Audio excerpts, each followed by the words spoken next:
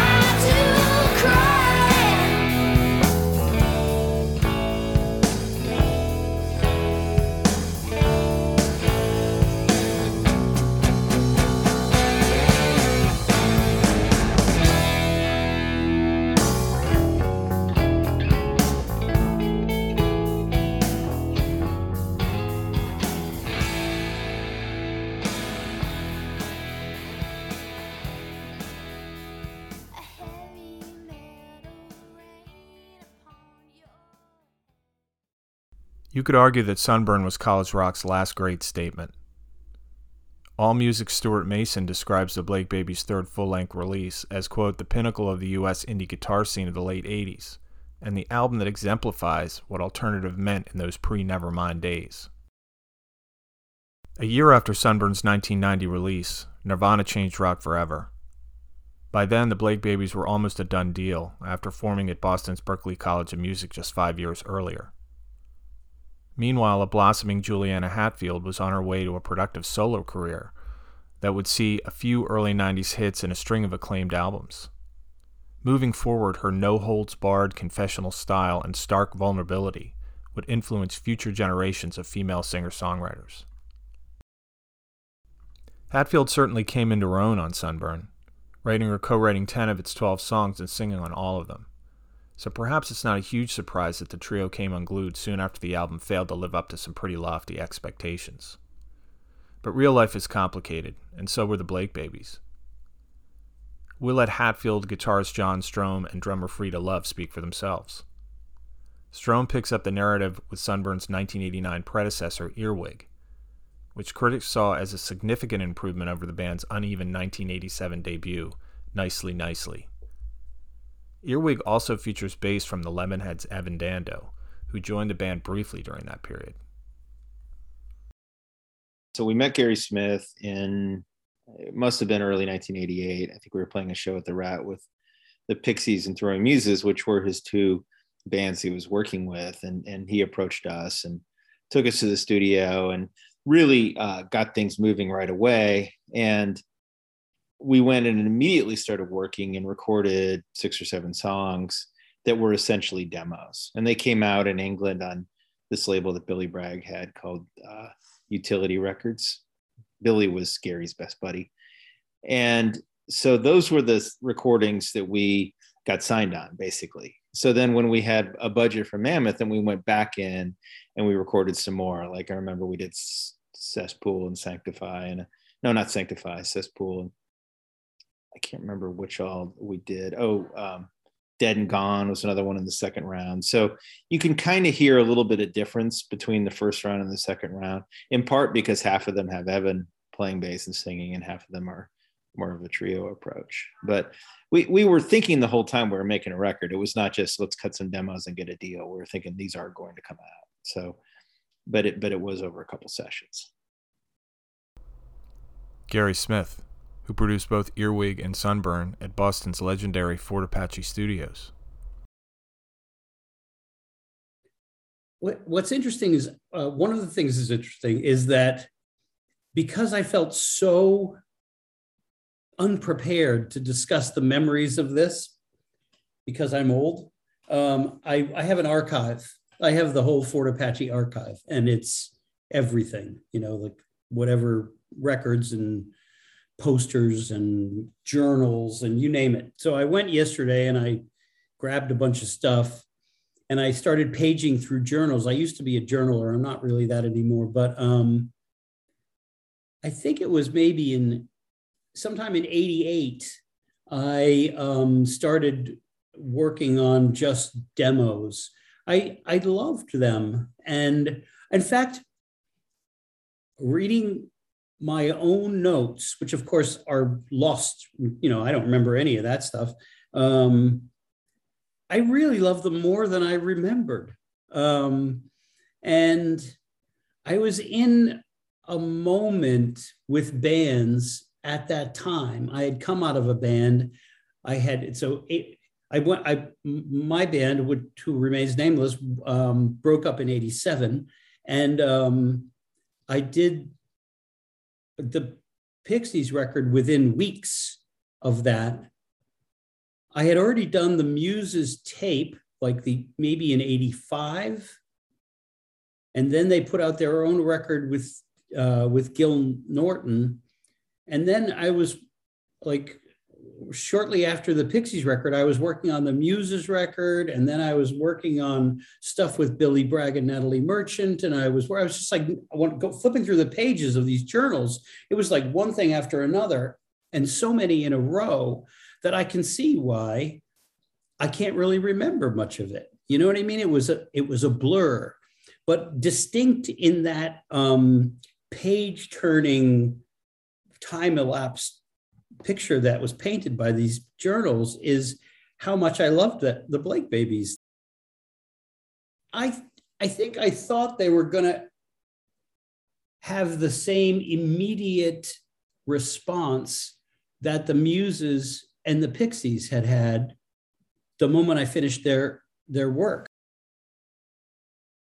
Earwig, we were still kind of grinding and figuring out. We didn't have a deal until halfway through it. So that record came out, and that was really our debut. And that's where we did our first real tour and really started to get on the map. And Sunburn was the record we made when we actually had some wind at our backs, and we're at least in the process of making the record, we're thinking this is the breakthrough record for this band. This is going to establish us in a, quote unquote career.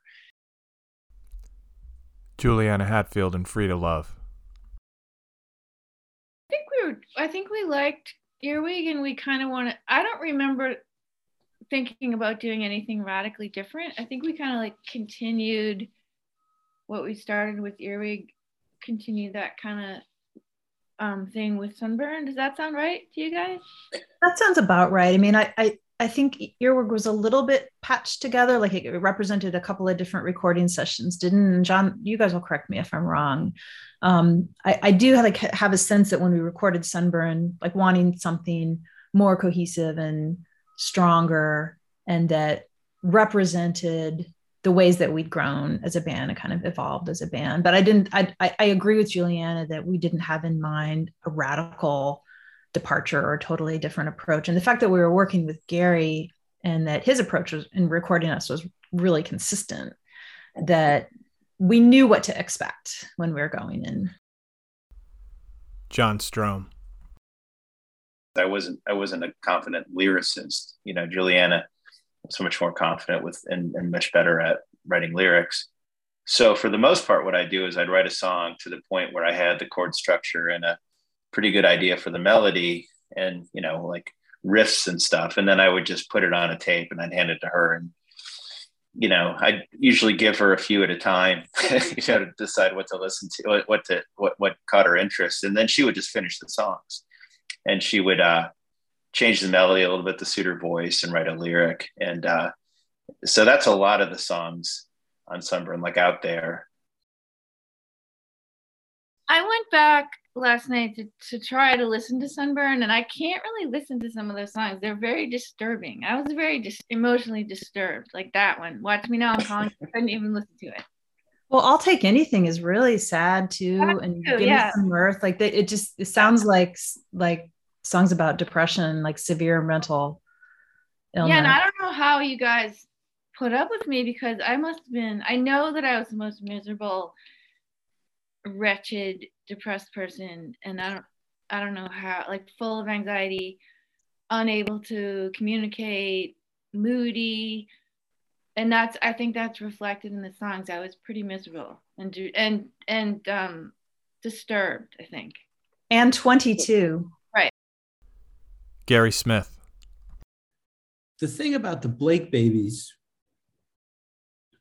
is that it was very, aside from some churning guitars from time to time, it was very delicate music. Had all those weird sus chords and stuff. It wasn't like a hard rock record, even though it rocked.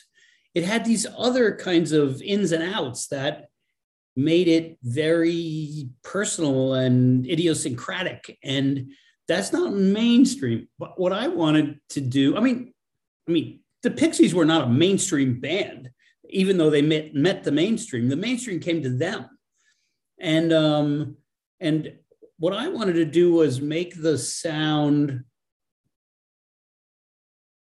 luxurious enough that it would be hard to deny it. I mean, I think like some guitars were doubled. First, let me just get back to this one thing. I think they did play all the basics live together. I think that's how it worked. And then we went back and overdubbed guitars and tracked vocals and maybe percussion or added an acoustic guitar. But I think the fundamental recording experience was everybody playing the song in the room. Now, sadly, I don't have the tapes, and I emptied the tape room and I have everything. I don't have the multi-track masters, and I have most of my multi-track masters. When I say I mean ones that I did. And so I couldn't find track sheets to talk to you about, because that would have been interesting. But my recollection is we banged out the songs, so we had a backdrop to paint the rest of it on. We didn't have that much time. It was like a $10,000, $12,000 budget or something, 15 maybe, which, you know, maybe seems like a lot. I just before 3:30 came, I ran upstairs and pulled the contract to see how much they paid me. They paid me $1,000. So the budget couldn't have been that big. I just sold the guitar for $3,000. I was like, wait. John Strom. Gary was such a mentor to us and so important for us, and gave us a lot of confidence because he was very enthusiastic. And he brought the knowledge that we needed. He knew how to make good sounding records, and we didn't. So we trusted Gary a lot. I think his vision for Sunburn was that it was going to be a breakthrough as well. And he had a lot of confidence because he had accomplished breakthrough recordings for artists he worked with. So, you know, he was a lot of the reason why we felt so confident that it was going to connect, is he was a great cheerleader. But he brought in this engineer, Steve Hagler, who was a very kind of in the pocket engineer, had a way of doing things. And there is a defensible methodology, especially at the time, for kind of doing extreme separation, where you had the ability to really have control in the mix over things. So there was a certain amount of, you know, let's play the hi-hat with the metronome and then add the kick and snare later. And Frida's parts are pretty simple and straight ahead. It's not like she's, you know, going on Neil Peart or whatever, you know, she's just kind of, you know, laying down a groove. So I don't think that it interferes with the feel, but that was not a record that was made with the feel of being on stage and playing. It was more of a laboratory setting. And we spent a whole lot of time getting the vocals right, you know, many takes to comp. You know, there were days when I played guitar for 12 hours straight until my, you know, fingers are literally bleeding to get the parts right. So it was meticulous. I took it so seriously. It was ridiculous. Looking back, like it was really, really serious business making Blake Baby's music from my perspective. And it mattered so much. But it was, yeah, I wouldn't say it was fun for me. You guys, what about you guys? No, I mean, it was satisfying sometimes, like, because we were working really hard and we were working in a really focused way. We didn't have time to mess around. We couldn't afford like days and days and days and days in the studio. So there is a kind of satisfaction in just like, we were prepared, we were focused, we were dedicated. Like, even if there was tension in the band and we were having a hard time, like, we cared so much about the songs and we wanted them to sound as good as they could. So it might not have been fun, but it was satisfying because things were sounding good. We were getting good tracks, and I loved the songs and really believed in the songs. I was frustrated at the time because we couldn't really afford decent gear.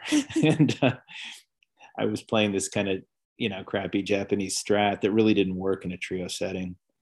So Juliana had some kind of student Gibson, Les Paul type guitar that sounded really bad. And that's what I was playing. So I was very, very unhappy with my guitar sound because it was kind of thin. And the guitar on Sunburn, I played all through Gary's rig. And he had me playing a Fender Jazzmaster, which I went out the next year and got one of my own and then got another one. And that's really the only guitar I played on stage in the studio since then. I'm a huge devotee of the Jazzmaster, but he had a rig with a Jazzmaster through this Music Man amp that was just a sound that he knew was good. So I used that sound for everything. So I like my guitar sound better on the album, and that's kind of what I was focused on. But I think the feel on the demos, and I hope those come out, is a lot more powerful. It sounds like a band playing on stage, which Sunburn, I think as an album really doesn't. Gary Smith. In trying to think about what made the Blake Babies and why I was so smitten, they had a kind of defiant sadness to them, musically and lyrically. In person, they were very upbeat people. I mean, at least their public persona was very upbeat. They were charming and easy to hang out with. But their songs had a kind of, there was a defiance in the way they represented sadness as a thing. And I, for one, found it very young in one way, and graphed on the Juliana vocal style of the period, and it's particularly young, but in that kind of, I don't know, the youthful pining, there was something incredibly universal that I felt. And I was only 30, they were already in their 20s and I was only 30, but it seemed like they were generations younger than me. And I felt like an old man in their presence. There's a frisson between the instruments that is melancholic in many ways, despite being strident. That's hard to come by. Former Mammoth Records GM Steve Balcom.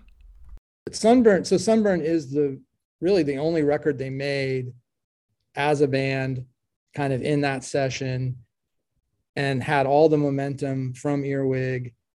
And really at that point, we thought we could take on the world. We thought we were, we knew we had something really special on our hands with the Blake Babies. And so that record is special in that way. It was made at a time when their career was kind of on the steep incline, and we had labels looking at them, and there was a lot of excitement in that record. Juliana originally wanted to call the record Suntan, and I never loved that title, but we were kind of rolling with it, and we took it back to Steve. So what do you think about Suntan? He's like, yeah. So then we were on a call with him, and he said, so are you still thinking about calling the record Sunburn? We're like, as a matter of fact, yeah, let's call it Sunburn. That's better. And part of it, I think, is because Juliana's she's from a beach community. She's from Duxbury, and she has songs like the song AKA Deluxebury, which is very critical of her hometown, is still about kind of hanging out on the beach and stuff. And we were such beach rats. Every summer, we would rely on the charity of all of our rich friends, like the Lemonhead's parents and Juliana's parents, to spend the whole summer at the beach, And we also thought reasonably, because we had a lot of interest and attention, that we were going to have it come out on a major label. We thought it was going to be a big record that was going to get a big push and, you know, be on MTV and all that. So we were a bit more focused and a bit more ambitious, I think, in making a record that would hold up as a, you know, as something we might be talking about in 30 years, you know. Mission accomplished, I guess. It was really a great ride through Earwig and into Sunburn.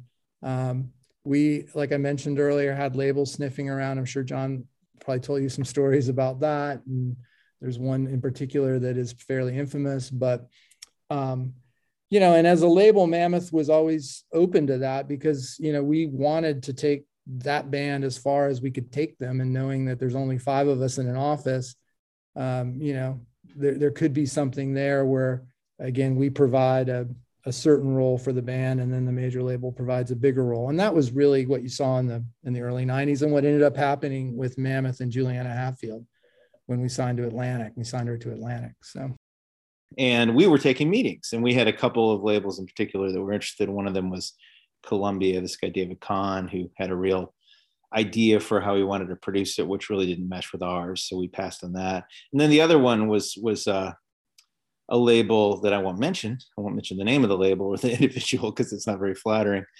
But we went in for a meeting before we made Sunburn because this guy really wanted to sign us.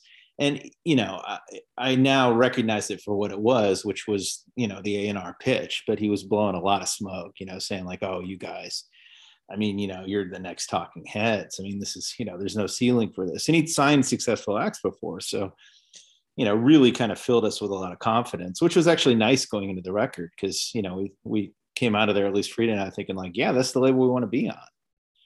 And so then we made the record and we felt great about it.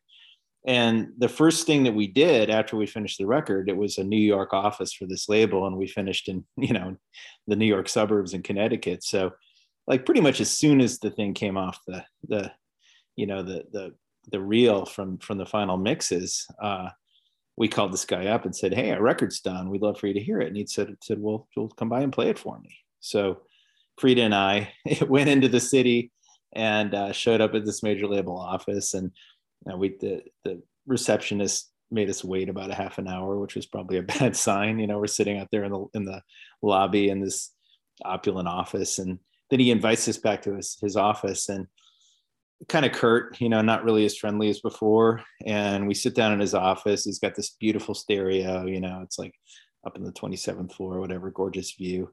And we're just thinking like, he's going to be blown away. This is a great moment. And we listened to the whole thing, you know, and the only pause is when he got up to flip over the cassette. And we got to the end of it, and he just kind of stood up and said, well, you know, I'm really disappointed. I really don't hear what I heard on the other one. And I'm afraid this is a pass for me, and just handed it back to us. And we were just stunned, you know, because we knew, I think objectively, that we'd made a better record, that it was a step forward from Earwig, and that we delivered on our end, and we were just completely disoriented. And it was one of the most sort of humbling and unsettling things that I think ever happened to us. You know, we just didn't, you know, we kind of walked out of there speechless. I mean, again, the reality of 1990 music industry is there were a couple of commercial alternative or modern rock stations. There was MTV playing, you know, a very select few on 120 minutes. There was not a lot of mainstream outlets for alternative music at that point. Nirvana really broke that open. And then once that was broken open, all of a sudden there was modern rock radio stations in every single major mid-sized market. There was so much more mechanism for people to hear the music. Sunburn didn't, you know, it wasn't that big of a deal when it came out, and maybe that was part of why we all wanted more. I don't remember wanting anything specific from it, but we probably all, you know, I do remember feeling kind of a little bit frustrated overall with the situation. I felt like after Earwig and Sunburn, we had done maybe like that was the pinnacle. Like, I don't know what else, where we could go after that musically. Although this is, you know, like, I don't know if that's really how I was thinking. This is just what I remember. And we weren't really getting along very well.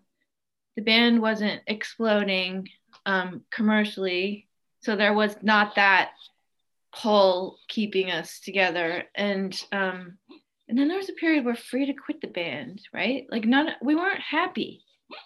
I was really tired. Yeah. Just tired and unhappy, and it just didn't feel harmonious. It just had kind of stopped feeling exciting the way that it had felt when we started. And then just was time. It was just time to stop. And it's when I look back and think about it, it all happened. It seemed like such a huge deal. The band was such a big deal in my life, and it was so important. But then it was really only a period of a few years that we were a band. It's amazing to think that it all happened so quickly and then it was over. Because it didn't feel like it was quick. It felt like a whole lifetime of a really important period. When we broke up, my first solo album sold more than Sunburn had. And I wonder if that was just a timing thing. I don't know. You know, we had a band that did not have a lot of precedent for our approach. Frida was not technically a great drummer.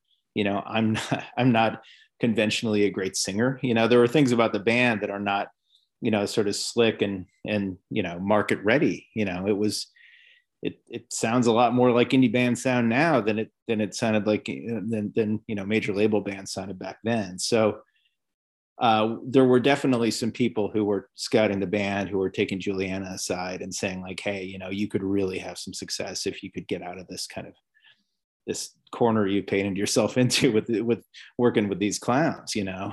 And she didn't necessarily, it didn't resonate with her. She's like, oh yeah, I never realized, you know, how inept my band was. But it was kind of like, yeah, I could work with other musicians and do other things. And I think it probably sped up a process that was inevitable, because we were a band that started as a true democracy. At the beginning of the band, I had a lot more knowledge about how things worked and how to, you know, kind of accomplish our goals than Frida or Juliana did, which they would admit because I had more experience.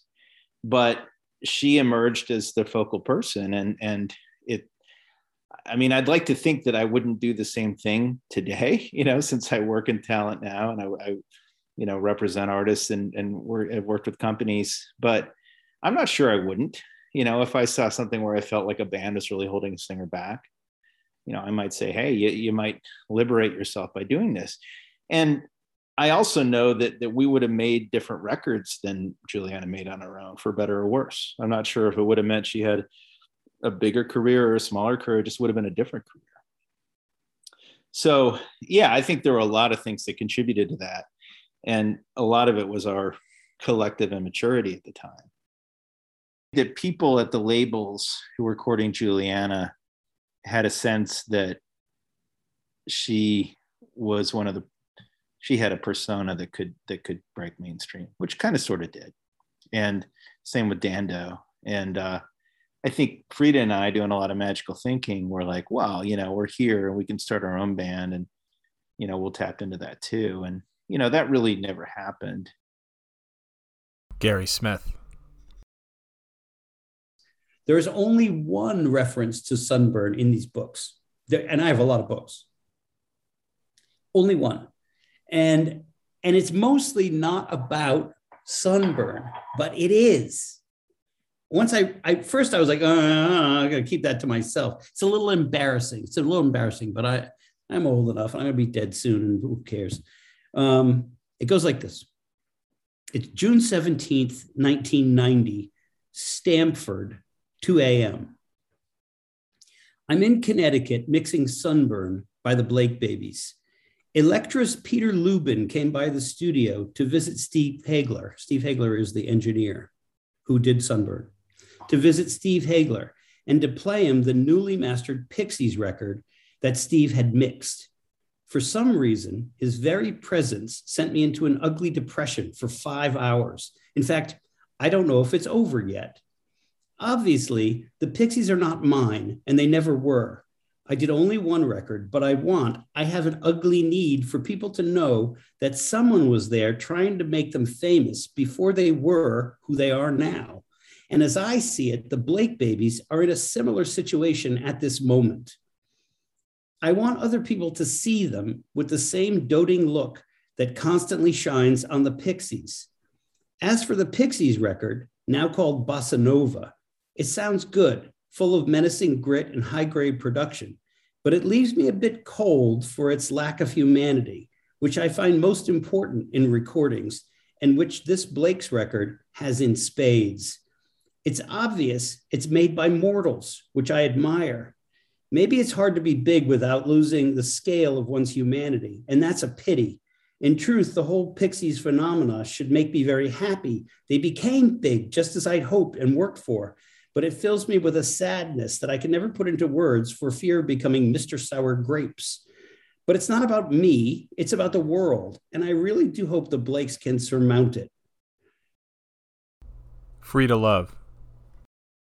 I work at a university. I work at Northwestern, and one of my jobs is I'm an academic advisor for film students. So I work with creative students, and every single year there are at least like 2 or 3 students who come to me and like, I just heard your band, Blake Babies. Like some of them are DJs on the student radio station, WNUR, which used to play Blake Babies back in the days and kind of still has those records like in the radio station, on the radio station shelves. And so, yeah, at least a few students every year will kind of discover the Blake Babies. And that's really, really fun for me. So I like in my mind, we're just like eternally this college rock band, and, you know, maybe a few college students every year will hear Sunburn for the first time and get excited. And I'm lucky that I have a kind of direct access to that.